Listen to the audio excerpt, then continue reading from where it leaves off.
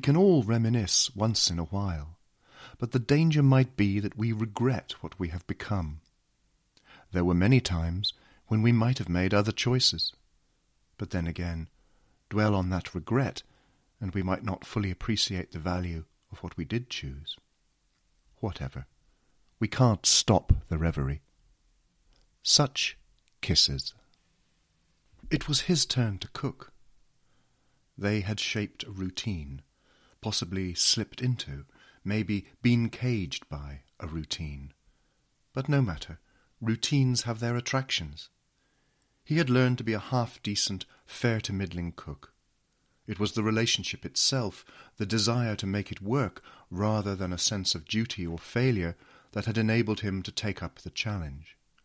His own father had been useless domestically, and this had never been questioned in the long, slow disintegration of his parents' marriage. All things began with onions. He enjoyed the simple ceremony of removing the skin, cutting the onion in half, and chopping finely. Then a red pepper, diced, some mushrooms, sliced, 4 cloves of garlic, crushed, and a chilli for devilment. Sizzle in olive oil, and then scatter on pasta, just drained and steaming, that had timed its al dente 9 minutes to perfection. Grate on parmesan, grind on black pepper, and there you have it. Good enough emotional maintenance. I had a call at work from my old friend Babler. We were students together in Brent. Oh yes, he's fine. It was to do with the transfer of a patient into my team. But he told me some sad news. Said that Una, I can't remember her second name, had died. She was the secretary of the little hospital social work unit where we both had our final placements. Before that she had been a police officer, but she was great, very bright, not at all... What? Not at all old. But she must have been 65 when we knew her. She seemed younger. Anyway, she died, and it's a shame. That's all. He had met his partner Kate at work 5 years ago. She was a psychiatric nurse. He was a community mental health team manager. Now she was the nursing lead for the trust, and he was still in middle management, toiling in the undergrowth of madness, sifting through the intolerable bureaucratic burdens that the NHS bestowed. Well, she was more ambitious, more political. They were well suited to their roles, though the health service might yet kill them both with its savage and perverse demands. They ate their meal in a comfortable silence. They had moved beyond the trivial obligation of asking each other, "How was your day?" The copper bracelet on her left wrist clanked against the plate. It had been one of the first gifts he'd given her.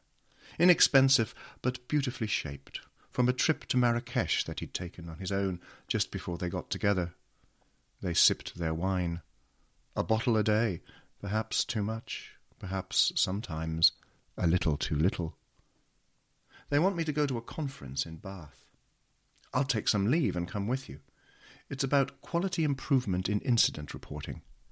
I can slouch around the town, pretending to be a character out of Jane Austen. Captain Wentworth, perhaps. It's only a day trip. We could make a holiday out of it. Maybe. Why was she reluctant? He hoped it wasn't the embarrassment of being seen with him from the lower ranks of the organisation. But she wasn't like that. She wore her learning and her position lightly. It could be she just wanted a day out, on her own. Don't we all? She'd been wonderful when his father died. And his father had taken such a long time dying. Hospital admissions, convalescent homes, home care packages, relapses, readmissions. The whole circle had turned several times.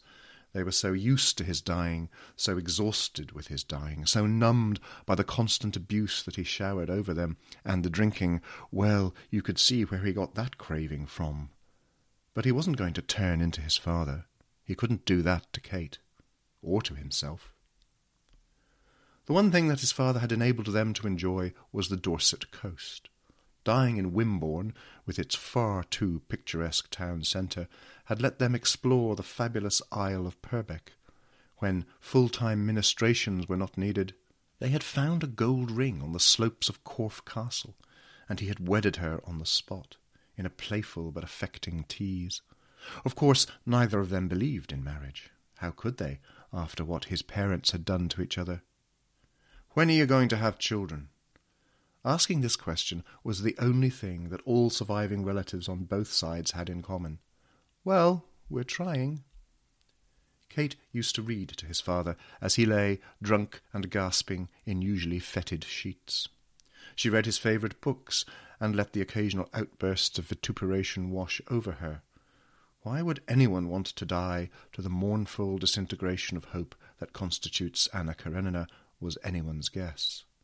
Perhaps his father had needed to assert his intellect just to prove that empty bottles and pissing the bed did not an ignoramus make. Kate's patience was miraculous. "I'm a nurse," she said. "I'm a social worker," he replied, "but that doesn't mean I have any capacity for empathy in this case." He had hated hating his father. Why could the reaper not have come to harvest this miserable old soul before they were driven to distraction? Duty on its own is a poor and barren thing without affection, or the memory of affection to quiet its resentment.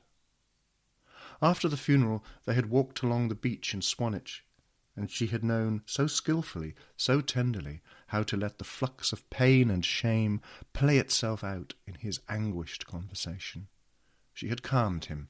It was her genius, though now he wondered, with all the ingratitude that self-awareness permits, was it enough to sustain them? They both wanted, so it seemed to him, slightly less of each other. "So tell me more about this Una." "Oh, there's not much to tell." But she always knew when he was being avoidant. She didn't have to say anything, just the slightest arch of her right eyebrow was enough to indicate that she had registered his reluctance to elaborate. What the hell? We had a sexual relationship. It was true. It was long ago. They had fallen into easy talk about football and politics. He had expected her to be reserved, conservative, and shallow. It was a typical young man's assumption about an older woman. He had been so wrong. She was ebullient, witty, knowledgeable, and sarcastic. He was often the object of her derision, but it was softly done. He assumed that she preferred women, another lazy interpretation of the life of a single retired policewoman. She thought he was different from the run-of-the-mill student they were used to in the team.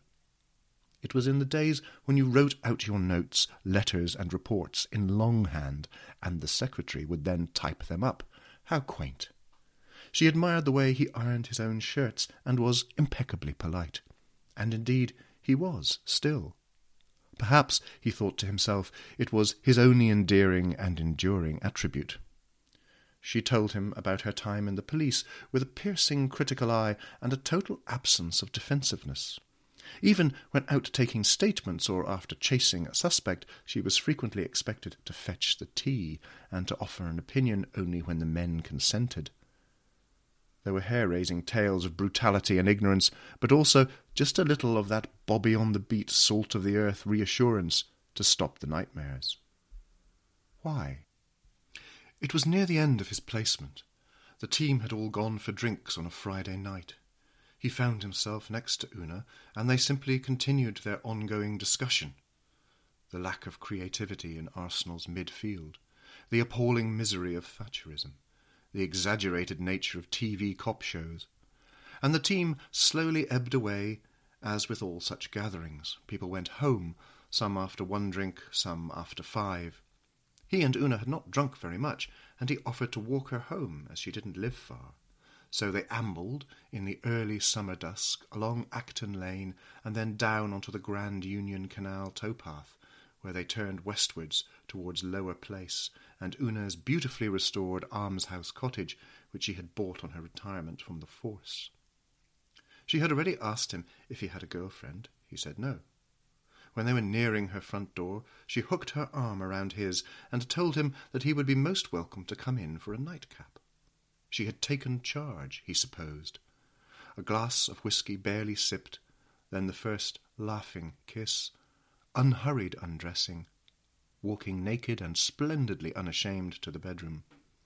She had not been his first lover, but she was undoubtedly the best. How long did it last? Just the summer. She had ended it.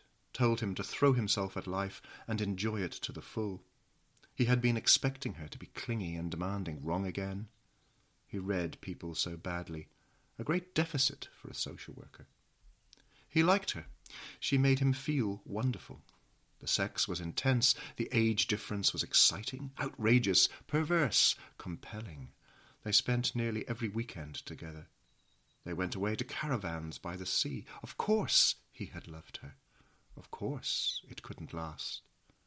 Or had that been yet another foolish conclusion to which he had jumped? And then what had happened? He had graduated, had landed the first job for which he had interviewed in South London. 4 years hard graft, learning the trade as it really was, as opposed to the textbook version, or even the mollycoddled student placement version. Be diligent, try not to panic, expect no gratitude. And then, when he realised 4 years later that you were allowed to change jobs after you'd proved yourself, he had moved north and met Kate. The food. It's really good, by the way. Thanks. He poured 2 more large glasses of wine and emptied the bottle. They were always both astonished at how quickly that happened. Cutting down was in first place on their constantly deferred to-do list. They told themselves and each other that they drank to cope with the stress of work, and it was true. But when had working for the public sector become so diseased? The vocation of caring for people had been infected with unspeakable jargon, with pseudo-business lunacy and voracious data harvesting. The organisation for which they worked had become sclerotic with the vanity of corporate diktat, and it ate away inside them. Except she wasn't as angry as him. She was never angry. Last weekend they had gone for a walk up to Parliament Hill to take in the grand view over London, to stand where all the revolutionaries had stood, plotting the future. And she had told him, "Stop trying so hard to be the person you once were, or the one you think you want to be." He had given himself up to the quiet brilliance of her comprehension. She noticed things about him that he hadn't perceived. All he had to do was dull the impotent fury that he carried, recalibrate himself to cope better with the everyday, without giving up on dreams of a better world. Be more Lenin. She was so much more impressive than he was. Can admiration be love? But they were friends as well, good friends. Wasn't that enough? They cleared the dishes, and he volunteered to wash up, even though it was her turn. She had a report to finish, and needed to get that done before she was too exhausted to think. And exhaustion was always there, hovering at the back of everything. Why did their work wring them out like this? They needed a holiday. But even on holiday, the anxiety still simmered. He made coffee and sat with her. And when she finally closed the laptop, they could at least end that day with a moment of comfort in being together, though in the warmth of silence he afforded himself a last glimpse of his old lover, just to bid her farewell.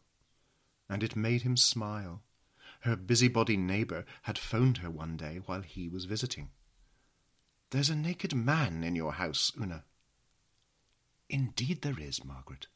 Indeed there is." "Thank you."